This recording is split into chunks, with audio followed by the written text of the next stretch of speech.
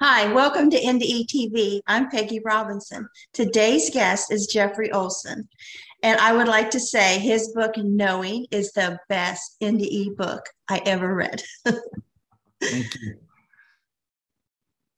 And I got the first copy when we were in Sedona at the thing you had. I don't remember what you guys called it. Yeah. The human triumph, human Yes. triumph, oneness through human triumph, and I recall that well. And that was the first edition, like hot off the press. And I'm glad you enjoyed it, Peggy. I'm really glad. Yeah, I read it all the way back home. So that was a road trip for us. We drove from Ohio there. Wow, that was a long road trip. Yeah, and there's a lot of snow coming home too. We seen semis on their side, and I just kept reading my book. Yeah, it was February-ish, so it would have been very cold across the Midwest, and as you moved east, yes, And beautiful in Sedona, people in the pool, and yeah. we had never been there before. That was a treat for us. Yeah, well, at the time I lived not far from Sedona, and I'm now back in the Rocky Mountains of Utah. I live near Sundance, but I've been very lucky to live in some beautiful places, whether it was in the desert, down in Arizona or in the Rocky Mountains of Utah. I've been very lucky that way. I'm just so thrilled that you're on, and I'm sitting here with Jeffrey Olsen. I'm like a groupie. Don't be a groupie. Don't be a groupie. I'm a bit of a groupie of yours anyway, so it's all Oh, good. thank you. So, would you like to start wherever you like? Okay. Well, let's talk about the NDE. Okay. Let's go back there, and it's interesting. I mean, I can speak very freely about it now. It took a long time. I couldn't speak of it for almost a decade. So it's actually been 24 years since I had my NDE, and it it was the result of a car accident. The entire family was in the car, and we were on a road trip. In fact, we'd been out seeing all the sites. We'd gone from northern Utah to southern Utah down into the Red Rock regions, and it was on the way home from that we had an accident. And it's still difficult to talk about sometimes because it was me, my wife, our two sons. My oldest son at the time was 7. My youngest was just a toddler, just 14 months old. And there was reports of crosswinds. There was reports of a red pickup truck driving erratically on the interstate. But one of the most difficult things to talk about is I believe I may have dozed off at the wheel, just for a second, just kind of nodded off, but then I overcorrected to the left and right and lost control of the car, and the car began to roll not off the road but down the road, propelled by the concrete at 75 miles an hour. And it was a horrific accident. The accident reports say that it probably rolled no less than 6 or 8 times. Now, I blacked out for most of that. But when the car came to a stop, I was completely conscious. And the first thing I heard was my 7-year-old in the seat behind me crying hysterically. But it was that cry, that a father knows, of thinking, wow, I've got to get to my son. He's okay. I've got to get to him. And that's when I realized that I could not move. I was pinned either to the floorboard or to the seat. I couldn't tell. There was the, rancid smell of gasoline and all the broken glass. And I was unaware of my injuries in that moment. Now, I was in intense pain and I was struggling to breathe, and I was holding on to maintain consciousness. But what had actually happened is both of my legs had been crushed. My left leg was eventually amputated above the knee. My back had been broken, at least the vertebrae were damaged. And luckily, it didn't damage the spinal column, so I still have full use of my limbs, although the left one is gone. But my right arm was nearly pulled off, and the seatbelt had cut through my midsection and ruptured all my insides. I had no idea. All I knew is that I heard my son crying. I wanted to get to him. But that's that was the awful moment when I realized that no one else was crying. And I became acutely aware that my wife, Tamara, was gone. She was killed instantly in the accident. And not to be graphic or morbid, but she was sound asleep. She had reclined her seat back, and so the seatbelt did not restrain her properly. And she was killed instantly. And then Griffin, my youngest son, his car seat had broken apart. And at the time, he had actually come out of the car seat and had been ejected from the car. And my feeling was, where's my son? Where's my little boy? And I knew in that moment that he was gone too. And true enough, he was. Both my wife and my youngest son were killed instantly. My 7-year-old was banged up pretty good, but he was okay. And I was in a horrific state, physically and mentally and emotionally. And I don't share all this to be graphic or morbid, but that was the moment. That's what constituted the near-death experience. So I'm there pinned. I'm losing consciousness. I can't breathe. My youngest son is screaming hysterically. I know at that point that half the family's gone, and I begin to lose consciousness. I was able to eke out, and my son Spenser remembers this and talks about it. I called out to comfort him. And I remember doing this. I said, it's going to be okay. And in my heart, I thought, that's a lie. It's not okay. And it was in that darkest moment that light came. This is when the near-death experience began. And I suppose my soul left my body, because suddenly in that deepest, darkest moment, and I'm attempting to comfort my son and I can't even get to him, and I say it's going to be okay, light came. And it came to me. It's as if light came and surrounded me and was comforting me in this darkest moment of my life. And it felt as if I was rising above the accident scene. And I was a little bit confused. I mean, I was a believer, but I had never experienced anything like this. In fact, it was so horrific. And I was thinking, how can I be okay? Suddenly I could breathe. There was no pain. And I was like, my thought was, how can I possibly be okay? And I seemed to be surrounded in this light that was so comforting and so loving, as if it was comforting me from all the trauma that had just taken place. Now, the interesting thing is, while I was in that light, Tamara, my wife, who I knew was deceased at the scene, suddenly she was there in that light with me. And she was gorgeous. I mean, there was no injuries. She was absolutely very much alive and beautiful and emphatic. She kept saying, Jeff, you can't come. You can't come. You've got to go back. And we had a conversation.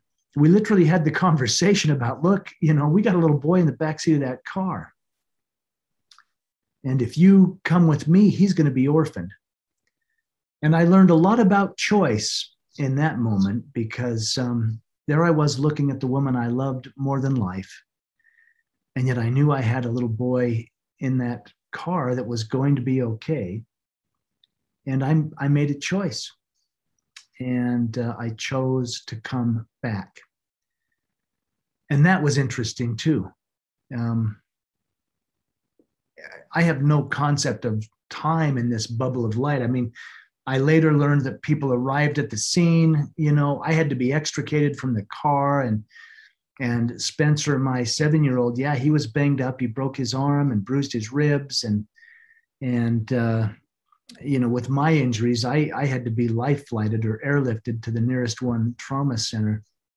The nearest level 1 trauma center was in Salt Lake City. So, I was unaware of any of that. All I knew is I had wrecked the car. I had said the most profound goodbye I'd ever say. And then I made the choice, the intention to return. And I actually found myself wandering about that level 1 trauma center, moving about the hospital, seeing the doctors and the patients and the families of the patients and the nurses. And that was a profound thing for me. That changed me forever, because as I saw each of them, and when I say that, I was really seeing them, like I was experiencing them. I was experiencing the essence of them. I knew their love. I knew their hate. I knew their motivations. I knew their fears. I knew everything about them as if they were me. I call it the oneness now. I was experiencing a oneness. And did you say you were a ghost at that point?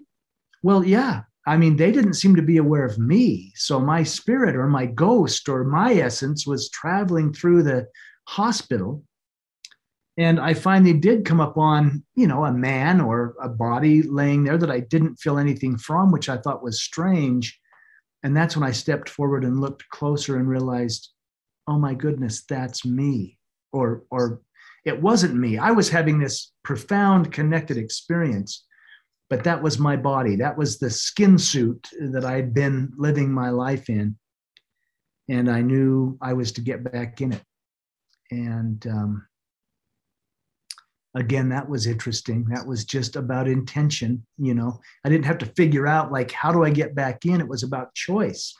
I'm going back in, and then I was back in the body, but back to all the guilt, the grief, the trauma, the pain, the regret, all of it was so heavy. It was very difficult to be back in the body. And there's an you interesting... had physical and spiritual hell at once. Oh yeah, it was. I mean, and the funny, and it's not funny, the odd thing is the physical stuff. I mean, I was aware of it, but it was nothing compared to the emotional grief of half the family's gone, and I was driving the car, and where's my 7-year-old son that survived, and what's happening? The grief was absolutely overwhelming. It felt like constant panic. And, it was odd. There's an interesting side note to this too. And as I was airlifted or life flighted in, that the trauma team was there. I think it was 5 surgeons working on me, from, orthopedic to my lungs had collapsed. So there was respiratory stuff going on. There was all kinds of things happening. But the attending ER physician, a man named Dr. Jeff O'Driscoll, both he and one of the trauma nurses experienced my wife, Tamara, in the ER room, in the operating room. And Dr. Jeff O'Driscoll speaks openly about this, which is interesting as a clinician. I mean, I have nothing to lose to tell my near-death experience.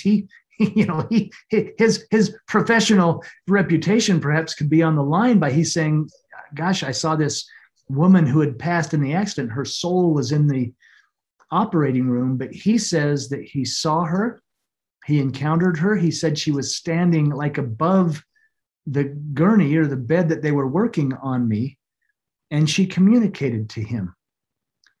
And the interesting thing, when I asked him, and that's a whole story of how we were finally connected. We didn't know each other from Adam before the accident, but when I asked him, what did she say? What was she communicating? He said she was simply sharing her gratitude for everything we were doing to save your life. And I thought, well, of course that's what she would do. I mean, I knew he was telling the truth because he portrayed Tamara, who he had never met in life, so well. And that's what she wanted. She wanted you back to raise your son. She sent me back. I mean, she sent me back. I chose to come back. And yeah, when I can imagine this team working on my body to keep me alive. That's exactly what she would do. She'd be grateful that they were going to keep me alive, and they did. They did. Now, early on in the hospital, it was horrible. I mean, I was ventilated. I had a big tube down, doing the breathing from my lungs. My legs were obviously immobile. They'd had to amputate the left leg.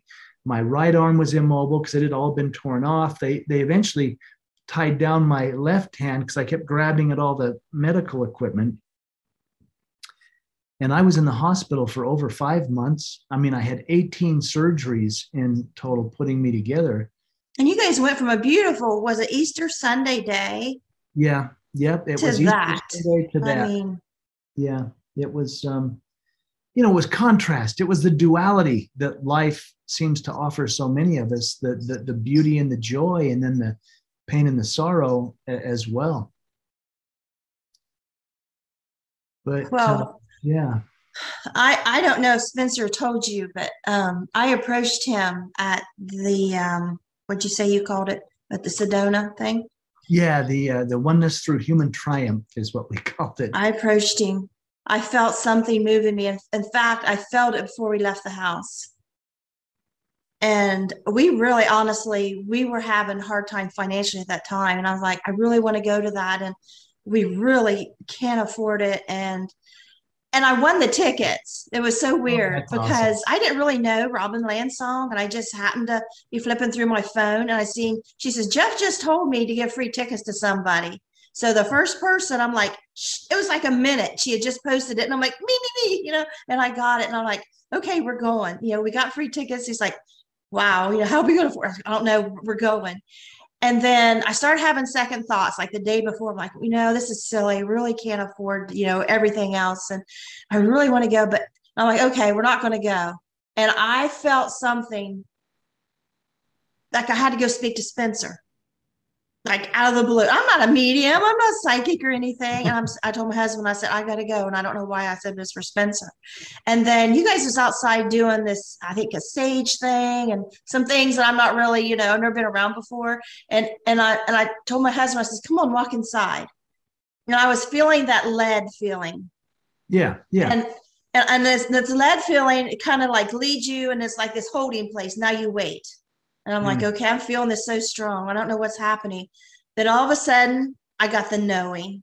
And I was like, wait till everybody's gone. And it was just you and Spenser out there. And then you walked away. And I walked over to Spenser.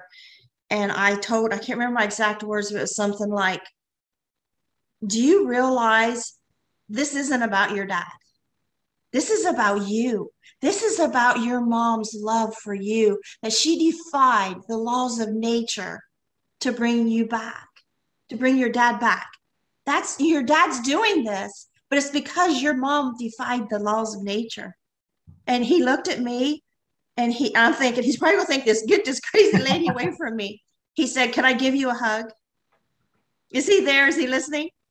No, he's not. Okay. I was just, okay. He's written a children's book about grief and death and his experience from a 7-year-old perspective. But he's an incredible man. I'm so glad you did that. Yeah. Okay. He was looking the other way. I thought, is Spenser there? Is he saying, I can't remember that? No. Okay. I still, we just did a presentation last night where he was with me, and I was just looking at the presentation that, that we had done. And anyway. He said, can I hug you? And I hugged him, and I just felt, I don't know your wife. You know what I mean? I don't know her, but I felt something. And he said, what you just said to me, he says, I always knew it, but I forgot it. Thank you for reminding me. And it was just like, and I said, if I could build a statue right here in Sedona to your mother, and to say, this is a mother's love that defied the laws of nature to bring your dad back to be with you. I mean, I was just so moved by this. And I don't know, it's just a little silly thing, but I don't know. I felt like it meant a lot to him. Yeah, and when I got your book, I wanted him to autograph it. And he did. He autographed my book. It's signed by Spenser. He says something really nice in it. Well, he's an incredible young man. And yeah, gosh, he's married, and they're working, and they've got a little house, and I'm watching him, live his life. And it's interesting. I mean, when they moved into the little house, there was a lot of fixing up to do. And so I was up there, and we were moving things with them. And I had rented a little like cargo van to move some of their furniture and things in. And it's funny, Tamara, his mother, is very active, because they were all moving, and they were cleaning up the house and put things away. And I said, I'm going to take the rental van back. I'll save some money and get it back early.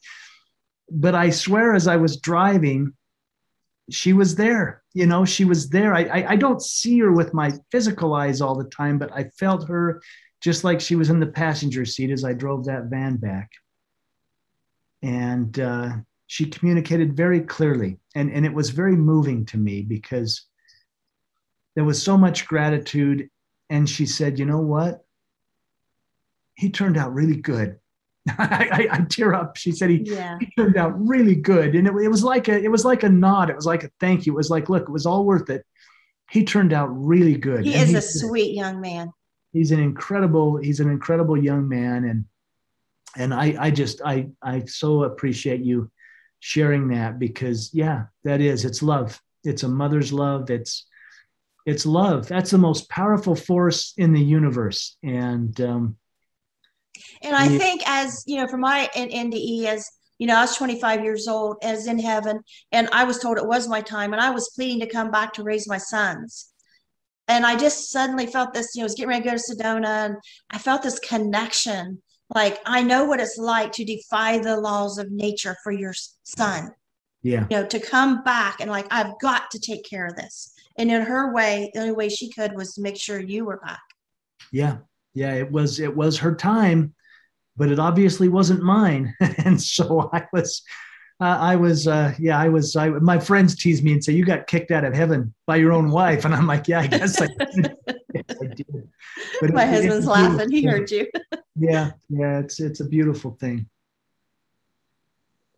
But I'm thrilled you shared that. And Spenser was my main concern, even in the hospital. And those were horrible months. I kept throwing pulmonary emboli, the blood clots that lodge in your lungs. I had horrible infections, and they wouldn't even let Spenser see me in the early months because my abdominal wounds had to be left open because of the infections and things that were going on. And when I was stabilized, they allowed him to come, and there was profound things in the hospital. I don't know that the door ever really closed, but I was so want to tell the story where you saw your baby? Yeah, that was at the end of my hospital stay. And it'll I can bring that right back to Spenser because it's so intertwined. It was profound. The hospital was difficult. There was so many things going on. I was in ICU. I'd get out to surgical recovery. I'd go back to ICU. But at the end of my hospital stay, and I think it's worth mentioning, after I was off of all the narcotics, I was literally just a week or so from returning home. And, they were teaching me how to attempt to dress myself because my left leg was cut off. My right leg was in a brace. My right arm was in a sling and a brace, and I only had one hand. And I was to, get in this electric wheelchair and drive it with my one hand. And I actually couldn't do it. I had to be lifted and put into the wheelchair.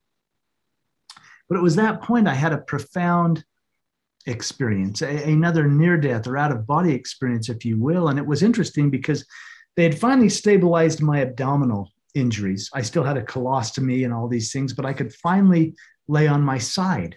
I could sleep on my side. And my brothers were giving me a bad time because I'd laid so long on the back of my head. I'd rubbed all the hair off the back of my head.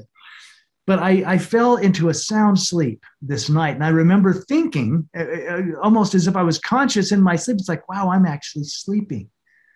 I'm actually sleeping. And yet I'd grieved, so miserably during those months in the hospital and continued for years after. I still have my days that I'm grieving. But I fell into this profound sleep, and that light came again. I felt that same light like at the accident scene, and it seemed to be comforting me in my grief. And I felt as if I was rising above the hospital bed. And yet in this instance, the light dispensed, it dispersed, and I was in the most beautiful, glorious place. I mean, people say heaven, the other side, the spirit world. The only word I can come up with that is even close to what I felt is I was home. I was home, and it was so physical, even though, yes, I was a ghost. I was out of my body. It was so physical. I began to run. I had both legs and both feet, and I began to run, and I could feel the energy of the ground beneath my feet, and I could feel the intelligence in my calves and thighs, and I was gleefully just thinking, I'm home and I'm whole, and I felt so much alive. And it was in that, that joy that I realized, wow, I'm not here to stay. It was a knowing. And there was this corridor off to my left, and I knew intuitively I'm to go this way, and I did. And as you mentioned, as I made my way down the corridor, at the end of it was a crib. Now, Griffin, my youngest, was only 14 months old at the accident. He had still been sleeping in a crib. And I raced to that crib, and there he was. And he was beautiful. He was sleeping.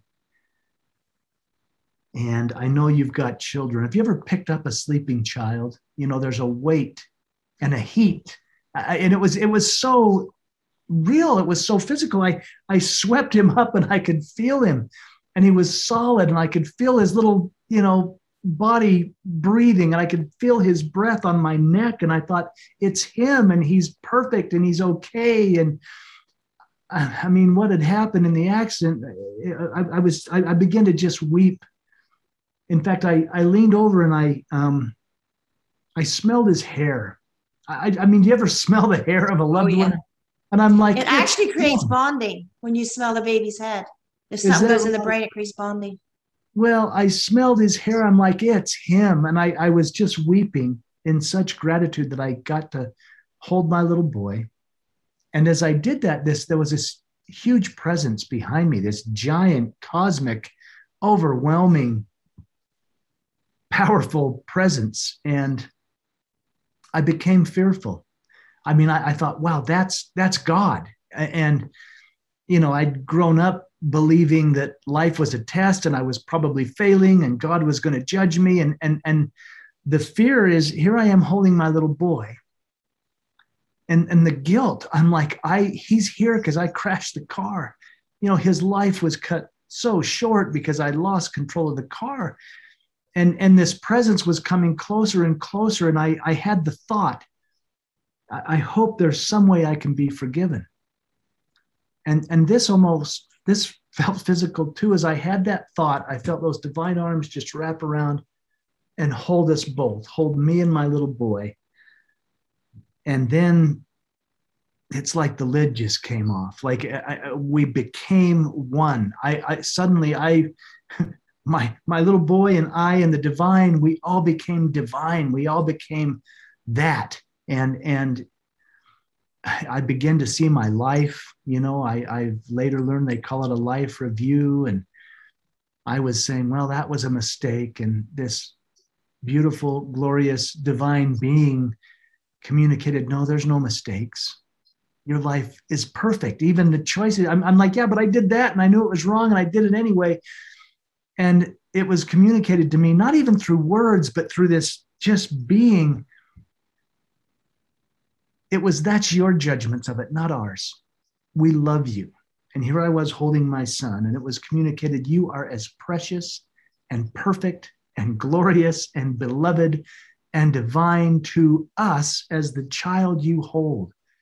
And it was a very personal experience, but I knew on a cosmic level, wow, that's true of every single soul, every one of us. And it was so overwhelming, the unconditional love that I experienced. And I was given the opportunity to exercise my will. And that was interesting, because I'm like, I thought it was your will be done, and I was told your will is our will. That's how much we love you. And I was given the opportunity to hand my son over, to give him back, to let go and to trust. And then I woke up back in the hospital bed, back to the amputation and all the injuries and the grief. I mean, I thought, why did I hand him over? Why didn't I just hold on, But I did have a little different insight about choice and love and unconditional love. And I came back realizing that life is not a test. It's a gift. that every moment is a sacred, beautiful gift. And you got to see both of them on the other side, something most people aren't given. No, and I hesitated to share that for years too, because how many people lose loved ones and don't get that opportunity? Now, I've later learned we can always say goodbye or hello. I mean, write a letter, I mean, the veil or that chasm is not as wide and as thick as we think it is. They're right here. They're aware of us. They are watching over us. I've got two magnificent guardian angels. And yet I learned something keen too. And this is where Spenser comes back into it. I mean, it did come time for me to come home, and my brothers, his uncles had to lift me into the car, and we drove, and I was going to stay with my younger brother, and they were awesome. They had taken Spenser in those months I was in the hospital, and he was living with them, and they cleared out a room and put a hospital bed in it for me because I was going to continue to have home health care and, rehabilitation and everything else.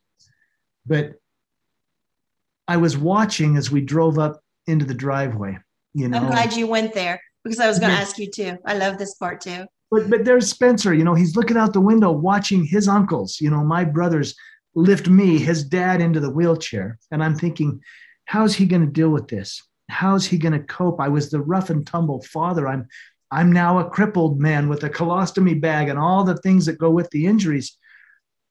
And he's looking, and eventually he runs out as my brothers are putting me in the wheelchair, and he ran toward me, but he ran right past me. He went right past me. And I thought, oh, I knew this was just too much. And I began to navigate toward the ramp. My brothers had built a ramp so I could get in the house. And I ran up that way. And anyway, as I navigated and turned just to see where he was, I realized he'd run across the street, and he was knocking on all the neighbors' doors. And he was saying, come out. My dad has made it home. Come see my dad. And I burst into tears. I think I cried at that part in the book.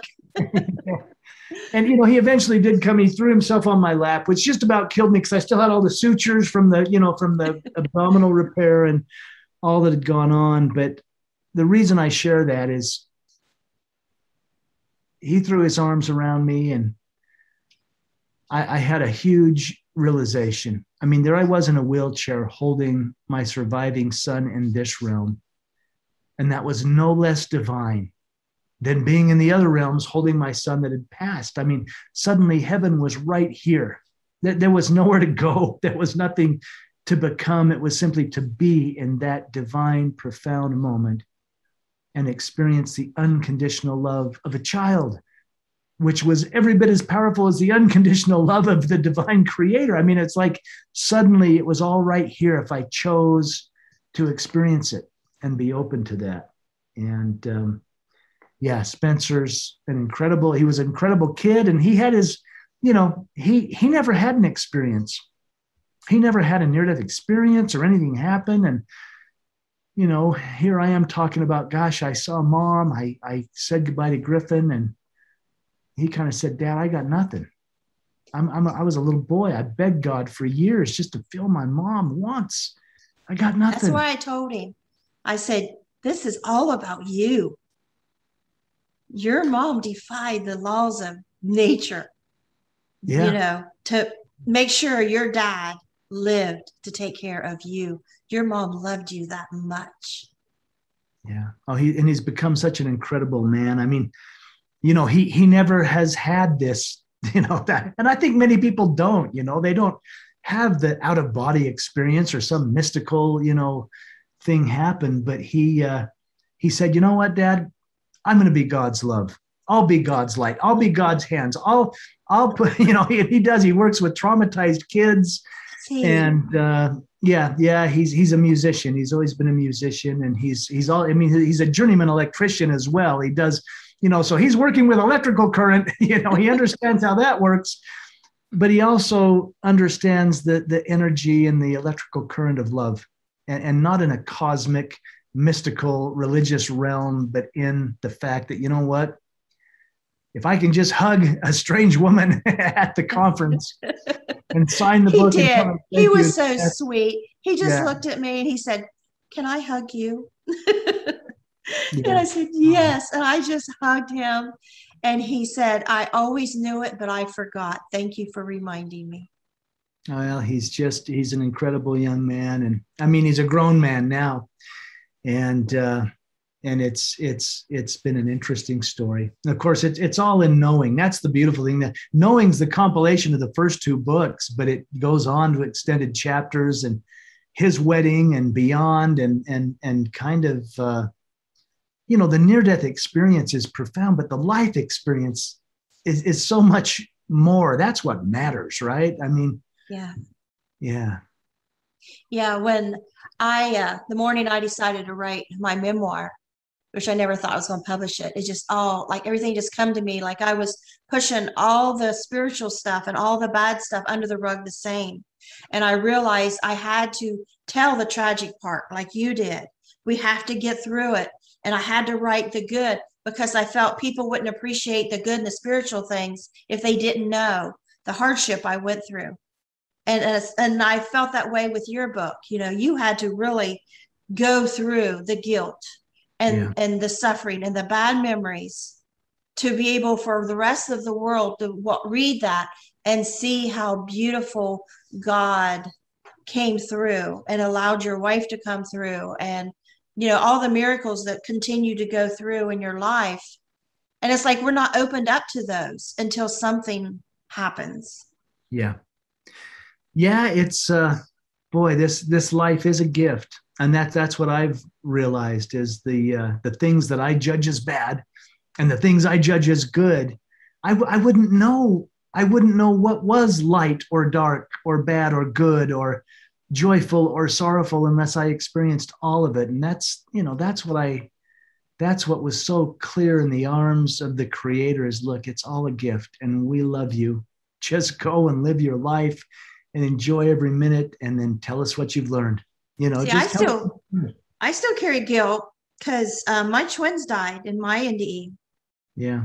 And I blame myself because when I was 20, my ex made me get my tubes tied. And then I was 25, I found out they could be reversed. And I was told every woman has 5% chance of tubal. This will give you another 5%. And I got that tubal pregnancy right off the bat. And it caused me to die. It caused my twins to die. And it was going to leave my sons motherless. Mm. And I didn't want one thing that happened to me growing up to happen to them.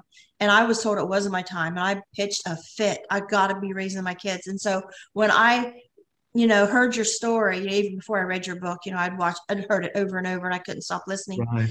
And I would identify with Tamara, that struggle.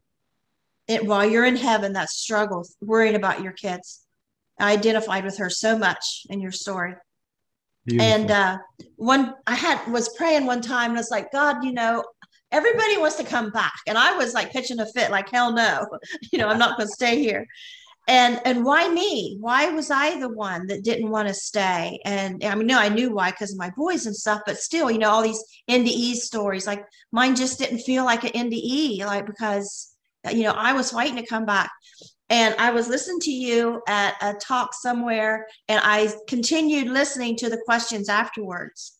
And it was like the second to last question somebody asked, I think.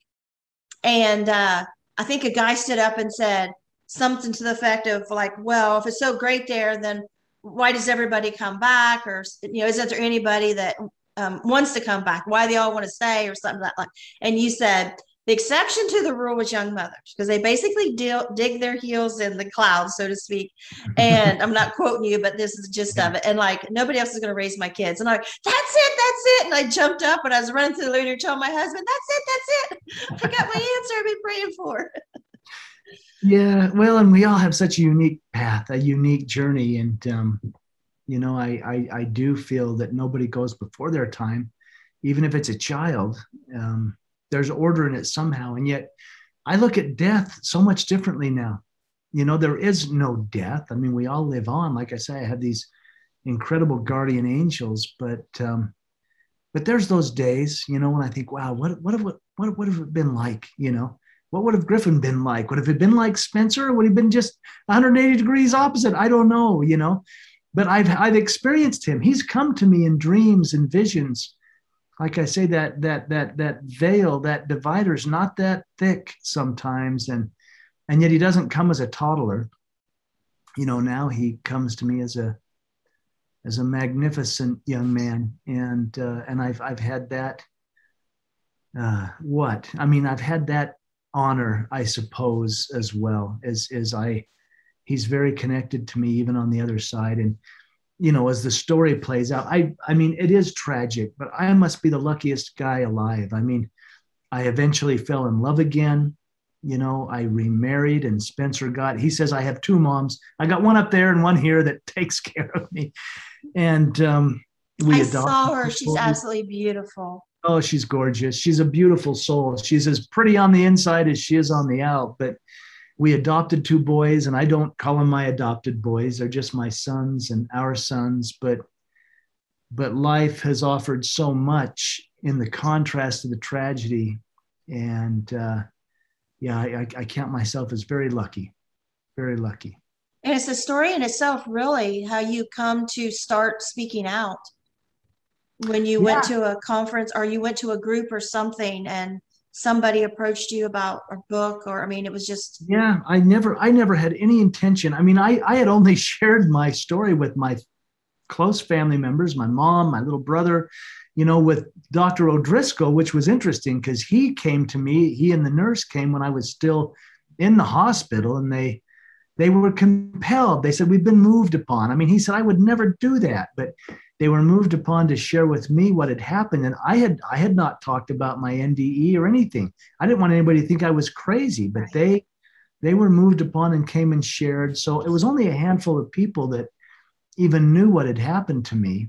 And I was teaching a little Sunday school class on a Sunday morning, and I didn't speak of the NDE. The topic was the love of God. And I couldn't even say it. I would start crying. And one of our neighbors, a woman in the class, came up and she said, something happened to you, didn't it? And I said, well, yeah, but I don't talk about it.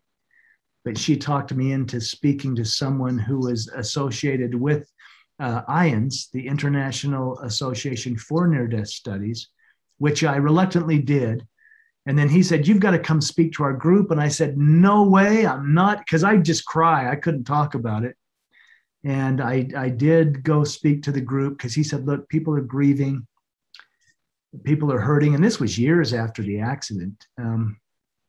There was a publisher in the audience that came up and said, you're going to write a book. And I said, no, I'm not. I barely got through the speech, let alone write a book about it. But it's funny what is offered when we're simply being, you know, about life. And there was purpose in all of it. And I suppose I do what I did. I mean, when I wrote the book, I thought, well, my mom will buy a copy. I mean, I didn't think much of it, but it hit number 3 in the category in the first 10 days. And all of a sudden, then I was being invited all over the world, basically, to talk about it. So I was almost pushed onto the stage reluctantly. And I'm better now. Jeff, you tell it so well. You're so humble. You're so kind. I mean, you just tell us so well. And like reading, knowing, I felt you all through it. Like, I just knew you so well. I knew your heart. I mean, every word, I know him. And when you would quote some of the things that you like heard in heaven or in these experiences, and it was so uncannily, I can't say the word, like things I have heard. And I was, this all happened apparently for a reason. Apparently my stuff happened for a reason. I mean, I suppose some people can go into that bitter or go turn to drugs or alcohol, or there's other ways you can turn. Right. But when you have something bad, once you're healed, you can help. And I can't imagine the number of people you have helped by sharing your heart the way you have. Oh, you're so kind, Peggy. And I can get through it now without crying the whole time. At least I've gotten better at sharing it that way. But, if there's some purpose, if there's some good that can come out of it, then that's the reason I share. That's my purpose. And also the love I experienced. I mean, on the other side, there was so much unconditional love. I didn't experience any judgment.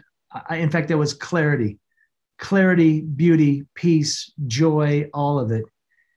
And I thought, wow, if I could come back and in some small way, just be a manifestation of that love that I felt, then that's my purpose. You know, that's the reason to share and to open up my mouth and talk about it a little bit. Well, it was a highlight of my life when I got to Sedona in that hotel and you walked in and I ran back and, I got a copy of my book and I think I gave to you. And, I just, I don't know. I was just starstruck with you because, I'm sitting here in Long Bottom, Ohio, Southeast Ohio. Nobody talks NDE. And so all I had was, the internet. And I started watching these and your story and you, just the way you tell it really got me to come out of my shell and connect with more of the NDE world because I mean there's tragedy and then there's something divine sometimes in our tragedies.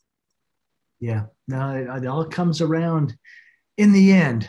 And yet the end can be a long way off. I grieved miserably for 10 years. I had even remarried and I was still working through it. It didn't happen overnight. I don't want anyone to think that, gosh, I had this horrible accident and then I had an NDE and I was okay. No, I had a horrible accident. I had profound out of body or near death experiences. And then I grieved like anyone would and found healing on a very rocky path that was to be walked before I was okay. And when you talk about in your book, knowing of meeting your wife now, I mean, you can just tell she's a strong woman. She's not going to, be threatened by, you grieving for your wife. You can just see how strong she is in that book. Yeah, she's incredible. I mean, I remember when I realized, gosh, well, we were engaged. Like I had fallen in love. We were talking about marriage. We were, and I began to take pictures of Tamara down in the house and I began to put all those things away.